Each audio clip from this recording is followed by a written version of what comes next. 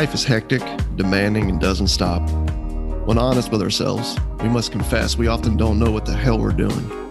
The Larkcast is an ongoing conversation about the inclusive and mischievous nature of God's presence through the lens of all the things that make up this phenomenon we refer to as life.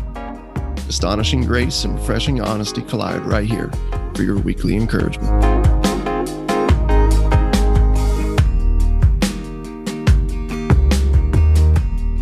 And welcome to the Larkcast.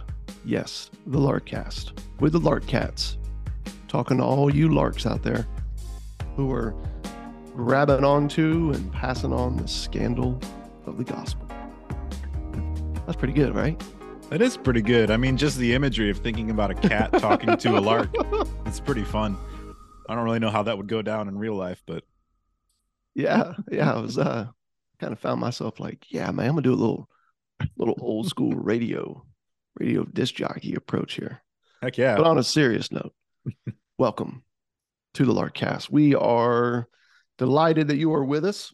We are pretty stoked about the conversation that we have been in for a good while. If you're new to the Larkcast, feel free to back up and check out all the other episodes as we've been walking through the Gospel of John. But here's what's unique.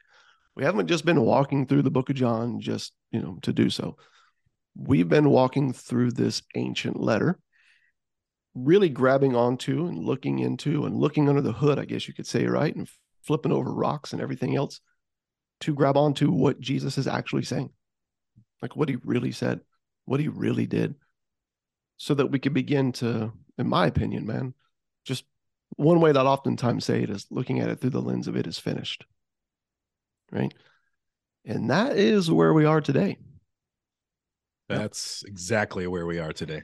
Yeah, we are in John chapter 19, where you will find a verse that we probably quote more than anything. It is, in my opinion, probably the linchpin of Lark. And that is the news that Christianity is not, and please hear me when I say this, Christianity, according to Jesus, all right? And of course, we have people who can get pretty technical with like, well, Christianity isn't really a thing. And then, we go on all those reasons, which I'm like, okay, I get it. But for practical sense here, let's just be clear. Christianity, according to Jesus, is not morality in action, okay? It is not a religion for the winners who are really serious about loving God with all their heart, and all their mind, and all their soul, and all their strength, and loving their neighbor as themselves. According to Jesus, Christianity is a fellowship of losers. It is a movement of flawed and frail people, the guilt league of the guilty, the alliance of the addicts. You know what I'm saying? I can keep going here. Yep.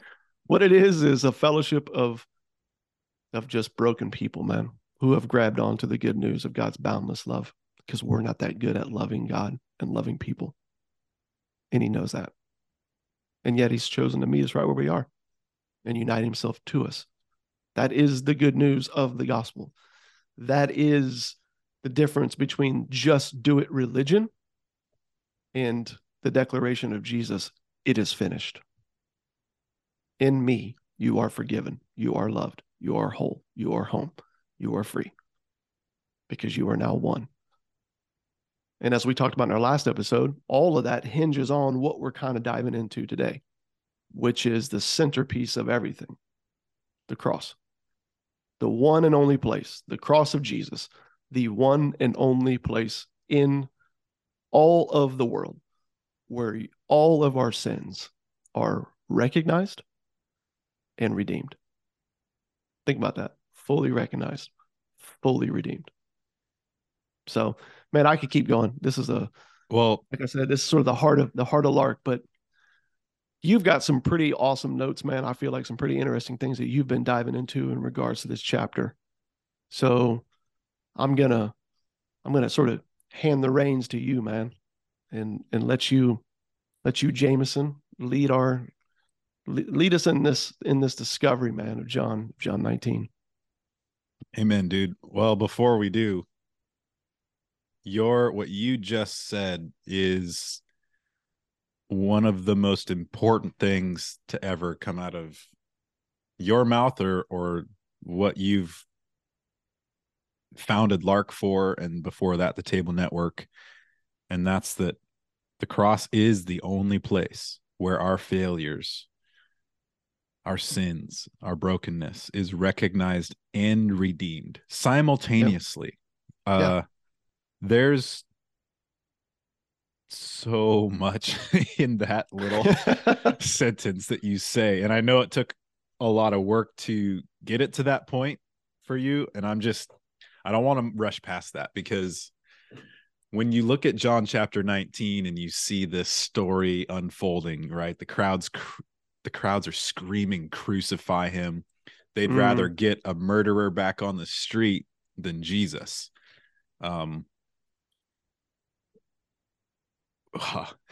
Like everything we talked about in chapter 18, all these people with really bad track records in those moments of faith, right? They're not trusting in God. They're not trusting in Jesus. In fact, the religion they're adhering to is killing him.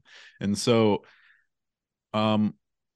just how far does that reconciliation go, that redemption? Just like, and something else that we should talk about today is like, why is the cross, why is the death of Jesus the centerpiece? Why is it so necessary? And as we, man, this journey through John has been incredible, because this chapter has been the focal point since the first chapter. Yeah. And you kind of miss that when you're looking for principles to live by reading the Gospel of John. You kind of miss that this author is setting us up the whole way through. He's setting up this chapter, but he's also setting the reader up, because he knows what we're thinking.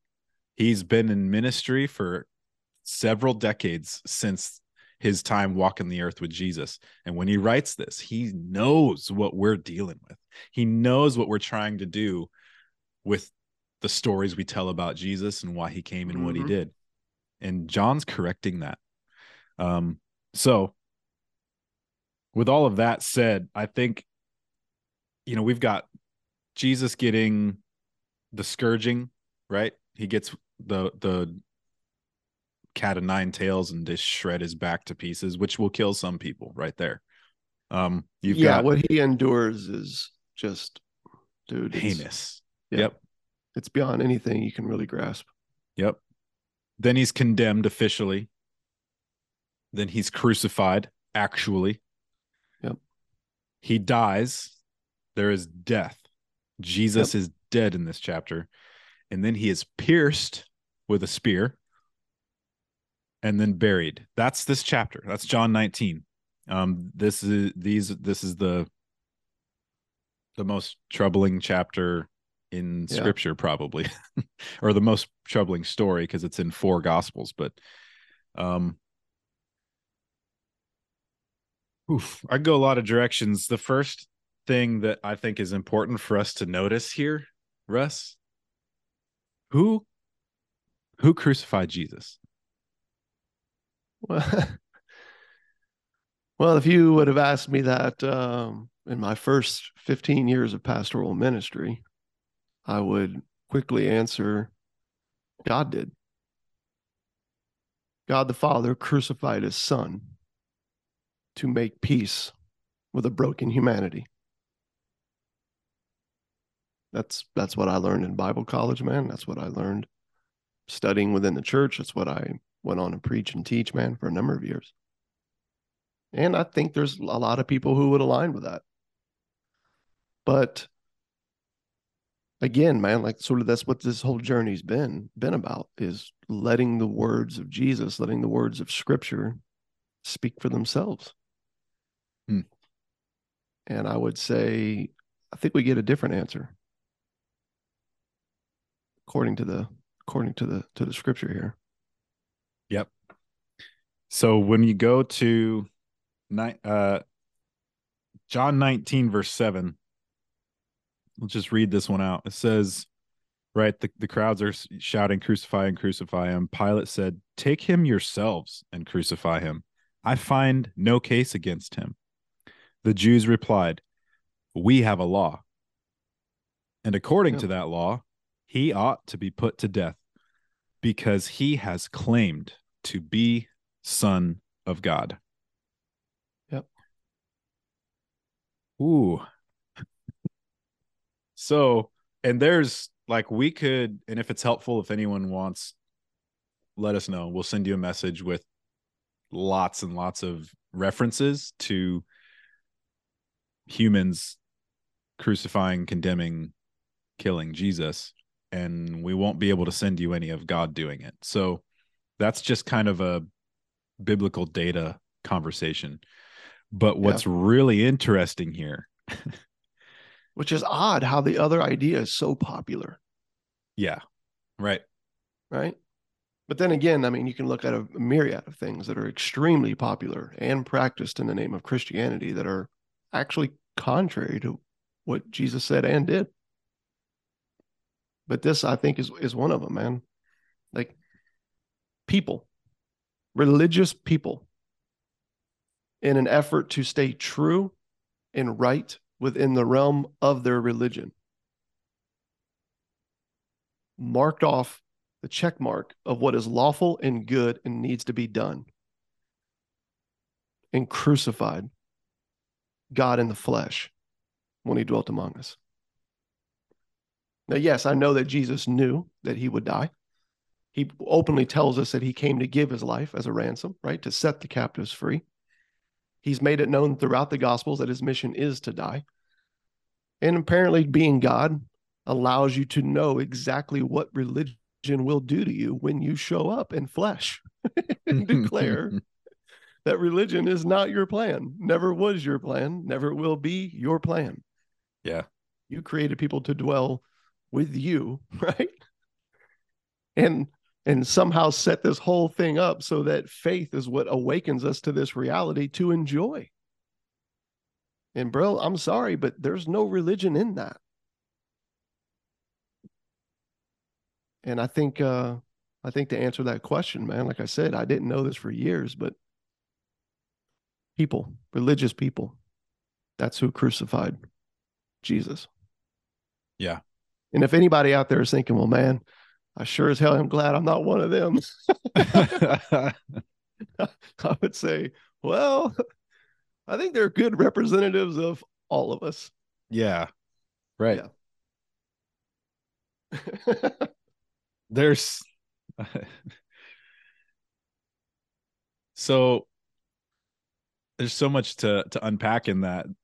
Like as I think about what Jesus is being shown as doing in John, like John's got an agenda. He writes this story because he's like, you guys are not seeing Jesus, and Jesus came so you could see the Father. So John's trying really hard to help us out. And here's one of the things that he said earlier on that we ought to bear in mind here. He says in John 12:31, now sentence is being passed on this world. Now the prince of this world is to be driven out. And when I am lifted up from the earth, I shall draw all people to myself. Yep. Here's just, before we get into some of the theology, a biblical data question. How many people, Russ, are being drawn? It says all. All? Now, how many is all? Well, in the Greek, the word all, it means all. Okay. Just say. It's not one of those words that's kind of debated among the scholars. And well, no, it's definitely debated. I mean, it's just like when we talk about Colossians 1, right? You know, this is verses 15 to 20, when it talks about Jesus being the image of the invisible God, the creator, sustainer, you know, of all things, who reconciled all things, making peace by the blood of his cross. Yeah. This is all things. I mean, every single person, every single wrong throughout all of time, on earth and in heaven, reconciled. Yep. That's a past tense verb. When you look in the text, this is something Jesus did, which is what we're talking about here in John 19. But what I'm saying to you and everyone listening, that passage, right, is a reference to this act that took place, finished, done. And man, he's I think, you can also find it in John 10, right? When Jesus says, I am the good shepherd, and the good shepherd lays down his life for his sheep, Yes. right? Like this is who he is. This is what he's done. And when he's lifted up, he's going to draw all people to himself. Yep. All the people that he's about to reconcile right here in this chapter. One act. Dude. Is there any wonder why this is called good news, man? Just out of curiosity. Right? It just makes you wonder, like, how in the hell did good advice and good practice get dragged into this? Like, how did this news about what Jesus did become a religion about what we do? Right? The more I just dig into this, I'm like, how did that happen? And I don't want to go down that rabbit hole because that one, Sure. that's a whole nother story. But it just makes you like you simultaneously like rejoice in how good this is, and at the same time like find yourself frustrated with how quickly it gets nullified. Yeah. Yep. And Jesus was not surprised by that then. Yep. He was not surprised by that in the betrayal and the arrest and the running away and the desertion and the crucifixion and the mocking and the abuse. And so he's not surprised about it now. I think a lot of messages that I've heard spoken to me and then kind of that I've internalized over my earlier years as a Christian are that, well, Jesus does wind up disappointed in things, in people, in lack of faith or lack of allegiance or lack of obedience, whatever. And being someone who has learned how to read and then was handed the scriptures and then has spent years reading the scriptures, I don't find that message. I'm not finding it. And wow, like Jesus spent so much time saying, I'm one with the Father is in me. I'm in you, by the way, too. And now he's getting crucified by the religious institution that declares to be the children of Yahweh. They're the children of this one God, right? It's no longer lost on me that the point was never getting to God. The point was never me shaping up enough so that God is happy with me. That Jesus never talks about that. And I think to go kind of back a little bit, Russ, with what you were saying, when we're looking at this story and we see that the will of God isn't a whole bunch of like reformation in our holiness codes, what do we see the will of God in John as even being? Well, I mean, something we've talked about numerous times on here, John chapter 6. Jesus himself, God in the flesh, tells us that the will of the Father is that we believe in the Son. Man.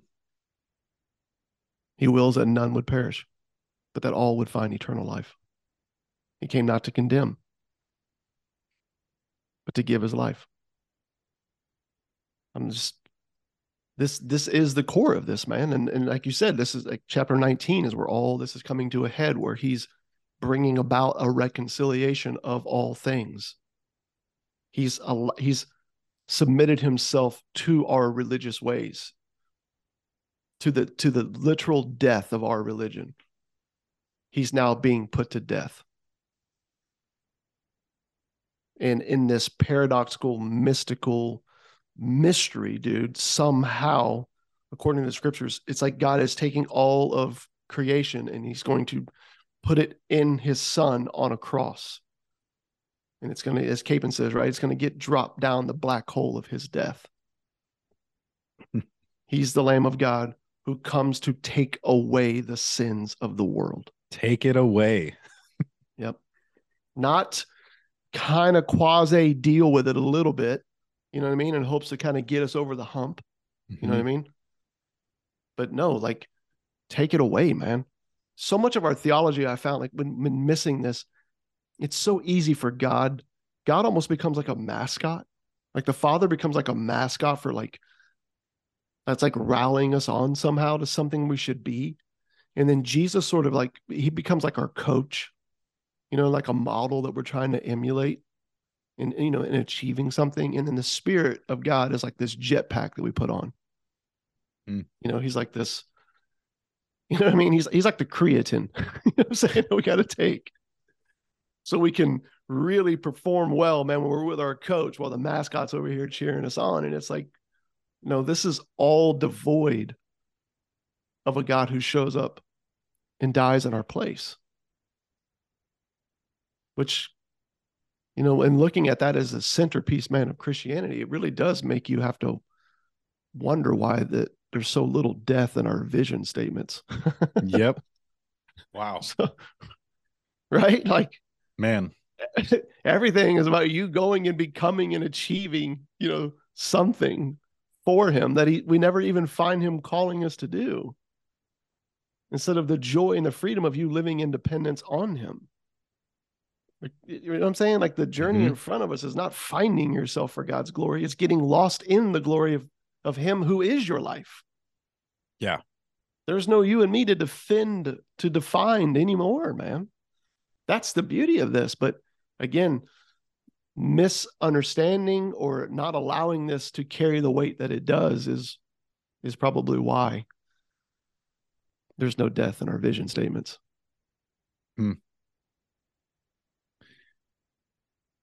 So why did Jesus die, man? Why did he die? That's the question. And it's because God refuses, right, to allow us to be destroyed, man. Yes. Yep. To persist in our delusion. Man, that's a great word. And I think, going back to some things we've grown up with in the name of Christianity, the cross, the crucifixion, is often seen as this incredible display of humble servitude by Jesus. Yeah. And then is used as hey, this is a great example for you, and it's a great motivation for you, and you need to hurry. It's good for you, right? So again, one of those things that I internalized about my faith, about Christianity, about what's true about Jesus is that, like, he's, like you're saying, he's the coach. The Spirit's your jetpack. That just doesn't square at all with what's being revealed here. That is not related to what John's talking about. And so if that's why Jesus died, is to give us a good example, some good motivation, a good motivational speech and story so that we can have it ready at the moment. If that's not what it is, then what is it? And when I ask that question, I go back, I dig, and I pull on the thread, and I'm like, let's go all the way, right? I don't want to just put a Band-Aid on my finger because there's something wrong with it. I want to ask, why is this even happening? How do I fix it? Not how do I make it feel better for 10 minutes? Well, when you do that, you got to go to Genesis, because in Genesis, you have this ornate story about the beginning of all things, about God's will for all things, and then about the fall in light of all of that. And at the end of Genesis, the thing on a neon sign blaring off the page is the faithfulness of God, not a whole bunch of people that got it together. Yeah. And so Adam and Eve, and this distinction, I think, is why Jesus died. Adam and Eve, the core problem that happened in the garden was not that they chose to eat the fruit. That is what Baxter Kruger calls the fruit of the problem. The problem itself was the moment that they trusted more in the serpent's question than in the Father's command. The Father's command was, See that tree of life over there? That's for you forever. Yep. Eat it. Eat of that. Enjoy. Yep. The question of the serpent, otherwise known as the accuser, was, did God really say that? And then there's just a flood of questions that come out of that. Like, is he holding out on us? Like, is there a Yep. bit of life we're not experiencing because of this command? Is he actually good if this is Yep. all true? That is the disintegration of trust. And the disintegration of trust, relationship, is where religion comes from. Because Yeah. religion is always trying to monitor and maintain some sense or semblance of connection, of relatedness that you earned, that you made necessary. Whereas Yep. God started out and finishes saying, yeah, you can't actually ever change me. And my life is love. And I am for your thriving, living, surviving. Surviving is not the right word. Mm. The doctrine of the Trinity suggests that God has created you to include you in his life. If that's true, that's not something that changed or changes. So why did Jesus die? Because after that distrust, we entered a delusion with no way out. That delusion is that God's not like the Trinitarian theology I just suggested. We are prone to desperately believing that God's holding out on us and needs us to pick up something, to do something. Yep. And this is like, I'm going to give you a sentence from Kruger here. And as I'm thinking about it, the deep, like the core problem, right, is that Adam's pain inevitably altered the way that he saw God. Okay. So he hid in fear and dread of being exposed for who he really was in the light of the blazing glory of God, just walking in the garden. Because God is life for Adam. God is not just a friend over there. God is life. Yep. So here's what Kruger says. Now there is a great ugly ditch between who God actually is and who Adam believes God is. God's heart will be misunderstood. His every word and act and intention will be translated through the wrong-headedness of human anxiety and projection. Yep. This, my friends, is why Jesus submitted to the law of religion that required his death. Because the only way to prove that that law and religion is made up is for God to be dead inside of it. Like, to be killed by it. Yeah. To be ended by it. Yep. To see what it actually brings about. That when life itself shows up in flesh and shares a meal with you, your religion has no choice but in the declaration of what is true from him to put him to death for it. Yeah. Now you talk about like a ditch, right? As Kruger, mentions, this ditch that comes about between, who God actually is and who Adam believes God is, and how he's going to be misunderstood, man. Like when you start to look at that, I think you spot on, because every word and every act, and like you said, and every intention from God will be translated through this wrong-headedness, this stubbornness, this spirit of independence that's in us. Okay. Mm-hmm.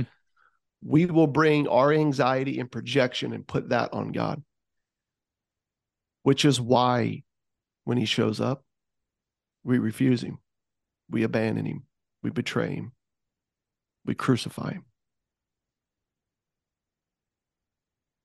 I mean, if there was ever a testimony, dude, if there was ever like the factual evidence, okay, of the demise of our independence, that's it. Yeah. Right. Like we're so blinded, we can't even begin to see what is true about what God is actually like. And so Jesus dying on a cross is not an act by which he's trying to change God's mind about us. He's submitting to a cross so he can change our mind about what God is like. Yep.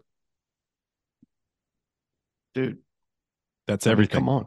That's it. And That's then all of it. you take in some of this and you see that when Paul takes a lot of this conversation, Jesus spends all this time in John about being in the Father and the Father in him and us in him. Paul takes that to another level, man. The number of times he talks about us being in Christ, and specifically he talks in Romans about being in the death of Christ. Yep. What Paul is helping us see is that when Jesus, who holds all things together, dies, we are part of those all things being held together inside of him while he dies, while he's dead. Yep. That means we died. That means when Christ died, we died, which is also verbatim 2 Corinthians 5:14. One died for all, therefore all died. Yeah. Whoa. Like, yeah, that's like this mysterious, the mystery of the cross, right? Like this thing that God is miraculously doing where he's somehow putting all of humanity in his son in this moment. And so when people are like, well, man, like I need to be punished for my sins. I'm like, well, that's already happened. You were crucified with Christ. That's done.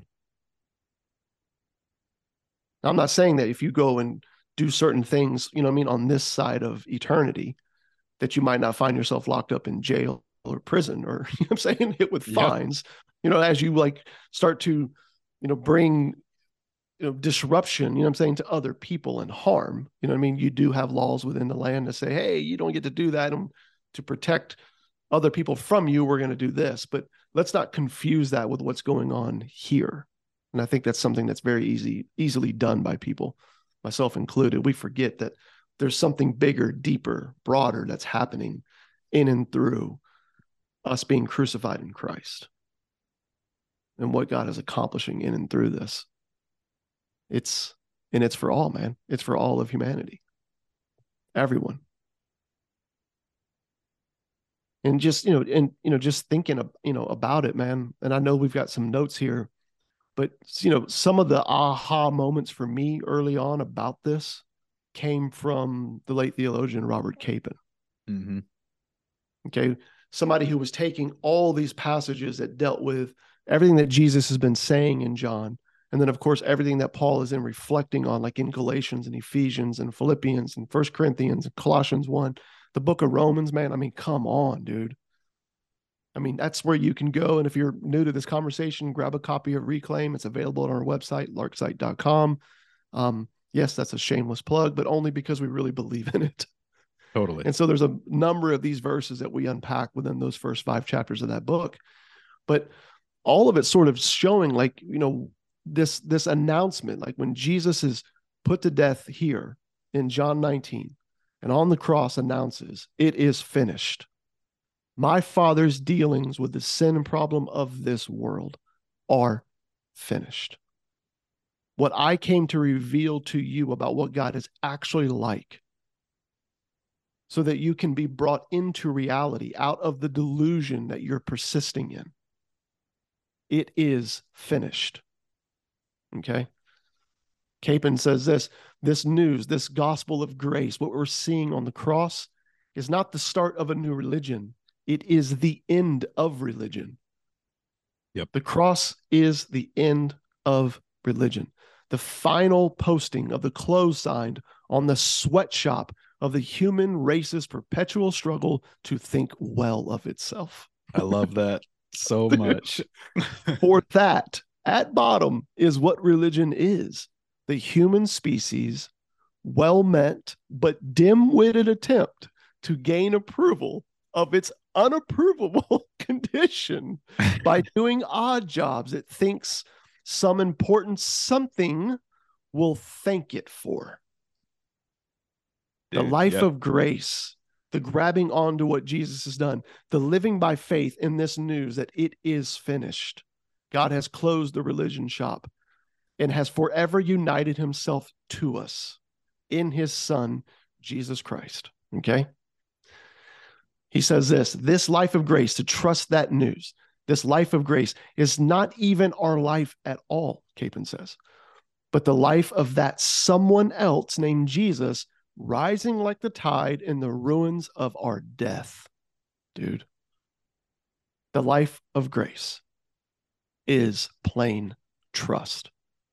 The life of grace is lived out of death.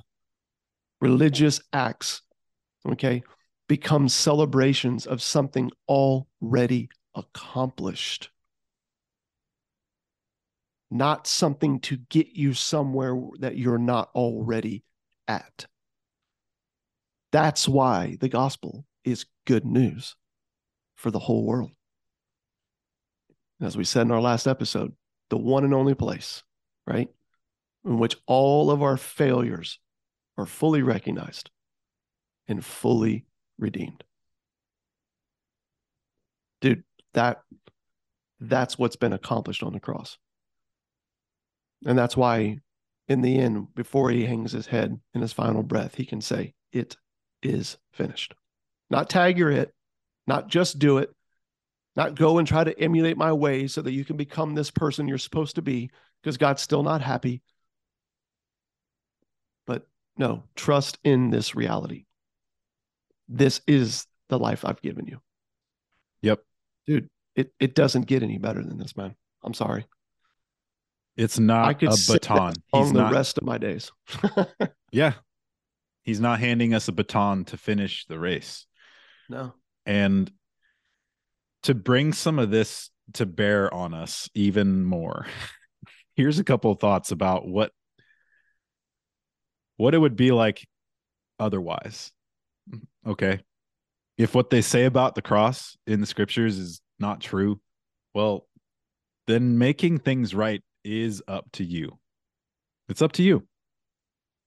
And yep, if it's not true, then we live under the imaginary weight of changing a world that we were called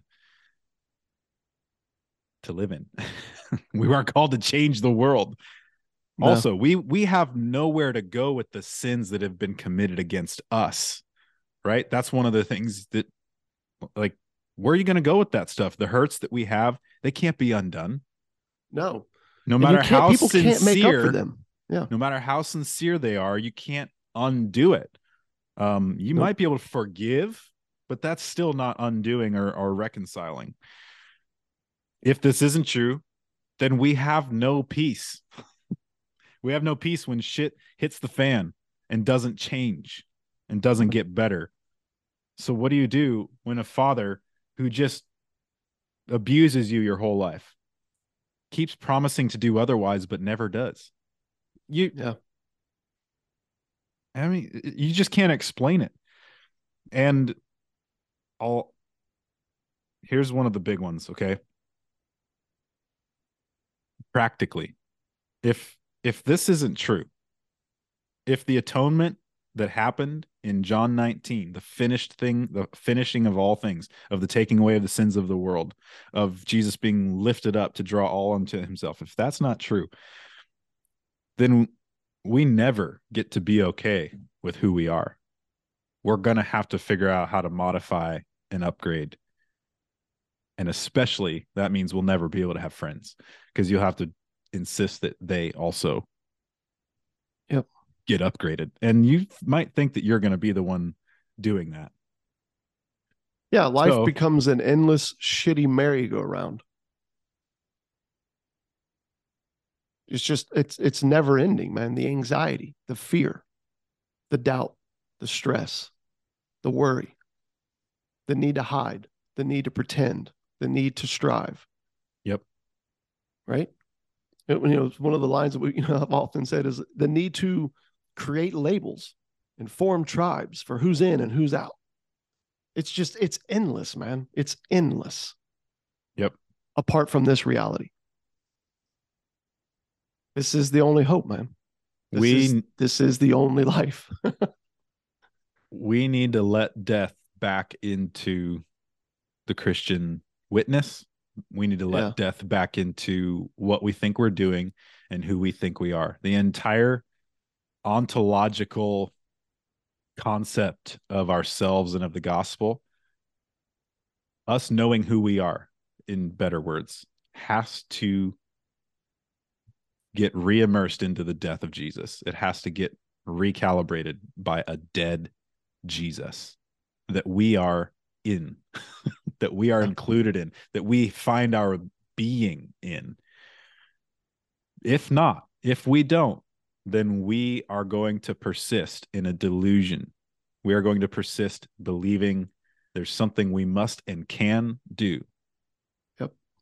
That somehow exceeds or continues or perfects what Jesus did. And I just don't think anyone's flocking to that message anymore.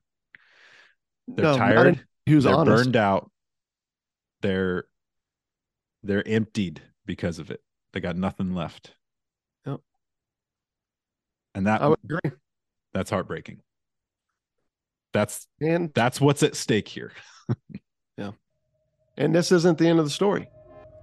Yeah. So, right, we're going into chapter 20 next. And so we want to invite you to not just sit in this, but to look with anticipation, man, to what we get to unpack next and where this moves and where this goes. And to that said, I'm just going to go ahead and end here with cheers to the death of this endless project of self. Mm-hmm. Cheers to that. Amen.